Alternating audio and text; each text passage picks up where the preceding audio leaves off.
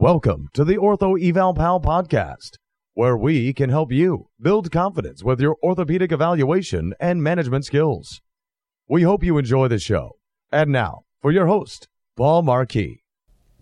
Hello, everyone, and welcome to episode 57 of the Ortho Eval Pal podcast. I'm your host, Paul Marquis, and today we're going to be talking a little bit about lateral hip pain. I know this is something that you see quite often in your office, and it doesn't matter if you're an FNP, PA, orthopedic surgeon, or physical therapist. We see this quite often. So today what I want to do is I want to break this up a little bit, talk about different sources of lateral hip pain, and give you a little explanation on how we would generally manage some of these issues. But before we do that, I'd like to take a moment to hear a word from our sponsor. Do you experience leg and foot fatigue when standing for long periods of time? A Maine doctor and the company he founded, Mainly Technology Group, have created a high-tech, all-terrain, chemical-free sock designed to reduce fatigue. The Easy Glider sock has a graduated compression weave to keep blood flowing and to keep you energized. Created by Dr. Lee Thibodeau, the Easy Glider is also frictionless, lightweight, warm, extremely durable, and wicks away moisture. The socks will stay fresh for days, thanks to the organic antimicrobial agent chitosan. Easy Glider is the only sock you'll ever need for sports, work, and leisure. To find out more, visit EasyGliderSocks.com. That's EasyGliderSocks.com. Hello and welcome back, and today we're going to be talking about lateral hip pain. Thanks for staying with me. I know that this can be frustrating. It's a very difficult diagnosis to treat on occasion, and one of the things that we look at is why do people have lateral hip pain?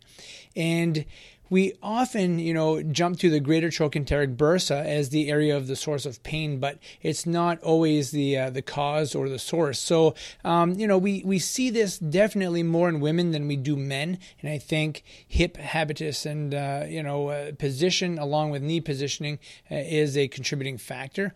And it's usually seen in people who are 50 to 75 years old.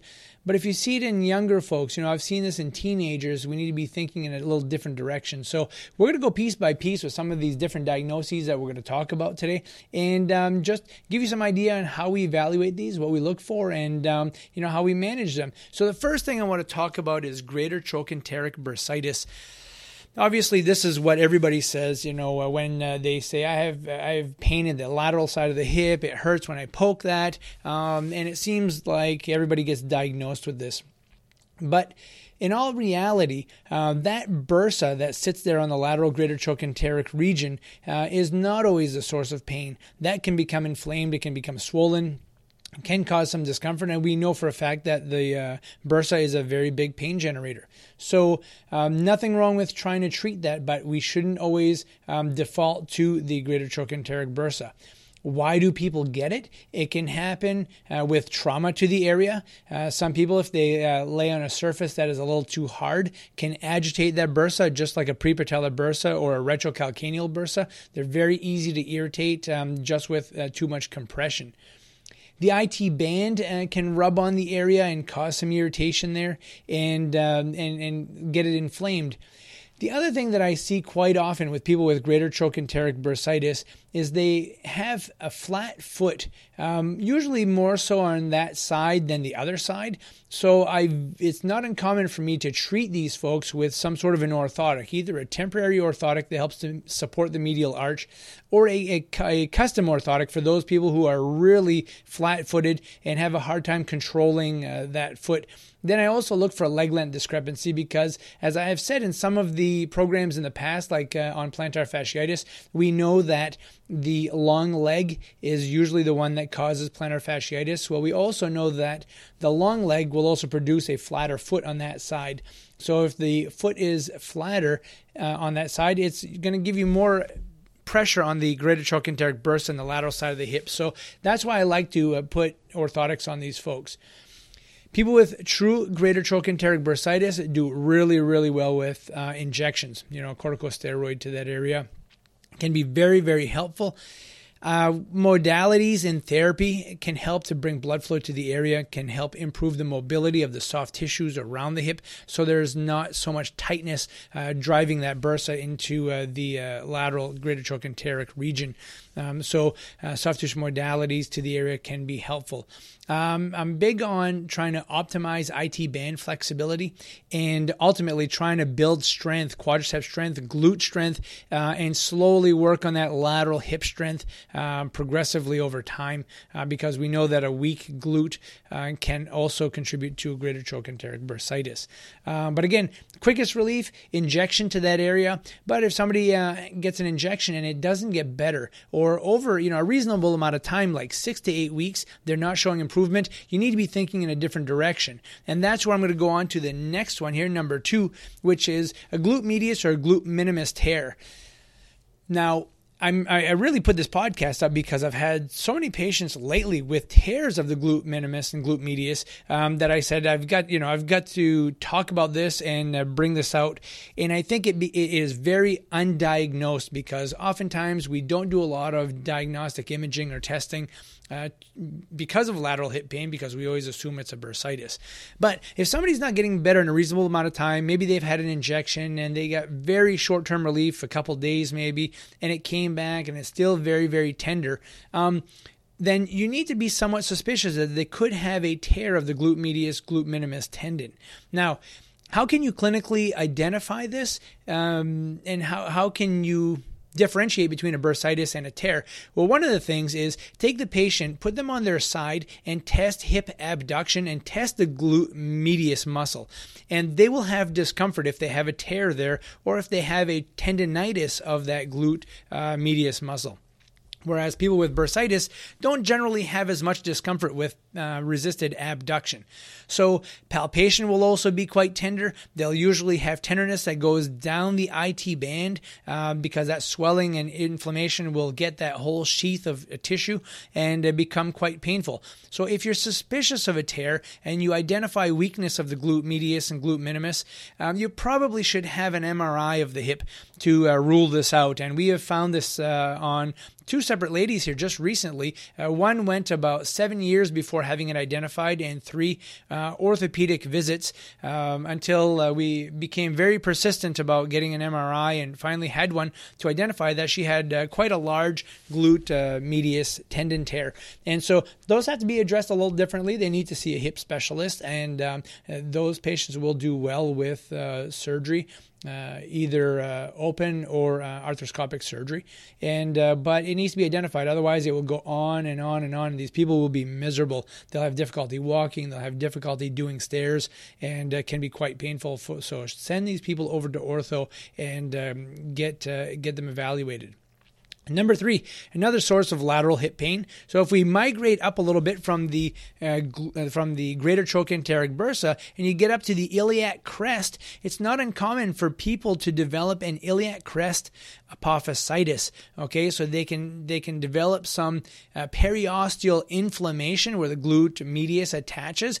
Sometimes from overuse, it could be overpronation at the foot. It could be doing a lot of running, maybe an aggressive lateral step that caused a real hard aggressive pull of the glute medius on that region, and then it becomes inflamed. Well, you need to remember, every single time you take a step, your glute medius has to contract to help hold your hip from shifting laterally. And so these folks here can have quite a bit of discomfort on that iliac crest. If they've taken a big blow or they've really aggressively taken off, and maybe they're osteoporotic, or they're that fair-skinned, blue-eyed, freckled person, those people have lower bone density, and they can actually avulse that area and have a fracture. So if you're palpating that iliac crest, and they're quite tender, they may be swollen over the area, they have pain when they're walking, those folks need to be seen by an orthopedist. X-rays need to be taken, and sometimes they are taken out of their activities. It could be walking activities, it could be sports and running, but they need to be rested and sometimes immobilized. So If you have iliac crest discomfort on the lateral side, they have pain with resistance to the hip abductors, they have pain with walking, and they have some swelling in there, you need to be thinking in the direction of a iliac crest apophysitis or maybe even an avulsion fracture. So before we go on, we're going to take a short break to hear a word from our sponsors. Please stay with me. We're going to we have 3 more areas that I want you to focus on before we end our show today. So please stay tuned. Did you know that over 90% of foot and ankle problems are caused by a tight calf muscle? Introducing the Easy Slant, a durable, adjustable, and portable calf stretching device. The Easy Slant was designed to increase stretching compliance and get you back on your feet and feeling better faster. So if you work with patients seeking to ease or avoid foot pain or clients who want to improve their athletic performance, look no further. Visit easyslant.com to learn more or order yours today. Enter coupon code OEP for a 10% discount on your first Easy Slant. Hello, everyone, and welcome back. I hope you're enjoying the show today. Lateral hip pain is one of these, difficult areas to treat and oftentimes hard to diagnose because there's so many different things that can cause lateral hip pain. Number 4, the next thing I want to talk about is an L5 nerve root compression. And you're all like, what? For those of you who listen to my podcast Superset on nerve root compressions, in the L5 one, we talk about this. It's not uncommon for somebody with an L5 nerve root to have lateral hip discomfort. It's actually quite common. And I find this very often with people, especially if you do a straight leg raise test with them and you dorsiflex the foot and they say, oh my gosh, the outside of my hip is killing me. That is a very good sign they could have an L5 nerve root compression. If you flex the knee and that pain goes away, you know it's coming from that nerve root irritation. So it's one that gets missed quite often. And actually, if I had a nickel for every time somebody had a greater trochanteric bursa injection when they actually had an L5 nerve root compression, I'd be a rich man. And so you need to make sure that you do a straight leg raise with these people. If you are doing a straight leg raise, they should not be getting tension on the IT band or greater trochanteric bursa. But if they do have pain on the lateral side of the hip, you need to recognize that nerve root compression could be causing this. So that will be usually it's a L5 nerve root compression that will give you that discomfort. And usually goes away once you take them out of that straight leg raise position. Number 5, a labral tear. Now, typically, you think about an intra-articular labral tear as something that will cause you some discomfort in the groin, kind of like a hip arthritis, but they classically complain of pain in a C-shaped fashion. So imagine we're going to talk about the left hip right now. You take your left hand and you make a C with your thumb and index finger, and you take that hand and you place the hand on your hip just below the iliac crest so that the thumb is in the front just below the ASIS and the index finger is on the glute medius area, and it produces kind of like a C-type position on the lateral side of the hip. That's a common presentation when you ask a patient, well, where is your pain? And they put their hand in that position, they put it on the lateral side of their hip, and they say it kind of hurts like in this area here. And so you need to be thinking of a labral tear, so it's not a bad idea to do a scour test to the hip, see if there's any clicking or reproduction of the lateral hip pain when you do that, because labral tears can present themselves this way.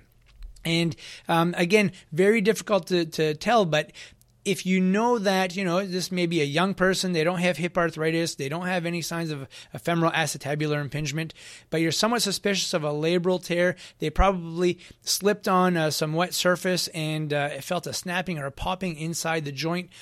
These folks are going to need an MRI. They're going to need an orthopedic consult. And typically these MRIs should be done with some contrast, and it should be a myelogram so that you can pick up that labrum a little bit better. But a labral tear can also cause some discomfort on the lateral side of the hip. Okay, number 6. Let's talk about IT band friction syndrome, or pain with the tensor fascia lata. These structures attach close to the lateral side of the hip. If they become very taut, they're not very flexible, and they'll cause compression to that outer side. So, if somebody has a genu valgus type knee posture, or they have a pes planus type foot, they're probably going to get a little more friction on that greater trochanteric region and on that tubercle, and cause some irritation to the tensor fascia lata and IT band. They can become spasmed, and these folks can do really well with some soft tissue mobilization, improving the mobility, maybe some foam rolling to the lateral IT band and tensor fascia lata region, improving the mobility of the glute medius. These folks can actually, and I've seen this work really well, they can do really well with dry needling, and oftentimes in an orthotic, either a temporary or a custom orthotic to get a better foot alignment. I try to get these folks to avoid laying on that side, especially if their mattress is a little on the hard side. So those are some, 6 different reasons why people can have lateral hip pain. There are all kinds of other reasons, like, fractures and things like that. But those are typically traumatic and get identified, in the emergency room or in an orthopedic office. But keep an eye on these other things. Don't forget that it is not always trochanteric bursitis. So, folks, if you have any questions about lateral hip pain, please feel free to contact me at orthoevalpal.com. I'd be more than happy to respond to your questions. And if you have any other topics relating to the hip or any other part that you'd like me to chat about on podcast, please let me know. We've got some more hip information coming up. Our next podcast, we're actually going to be talking about how to perform an evaluation, how to write your initial evaluation note. And I'm going to try to help give you some order and some process to that. So again, folks, make sure you stay tuned to Ortho Eval Pal. If you haven't already gone to our YouTube channel, you'll find a link in the notes today, and make sure you go there, you subscribe. We're going to start doing some premieres here soon so that you can listen to the YouTube video at the same time that I'm listening to the YouTube video, so you can ask some questions and I can help answer those to that. So this is going to be something new we're going to try, and I think that'll be great. So folks, again, thank you for listening, and take care. We hope you've enjoyed the show. For some more awesome content, go to orthoevalpal.com. Can't wait to see you there.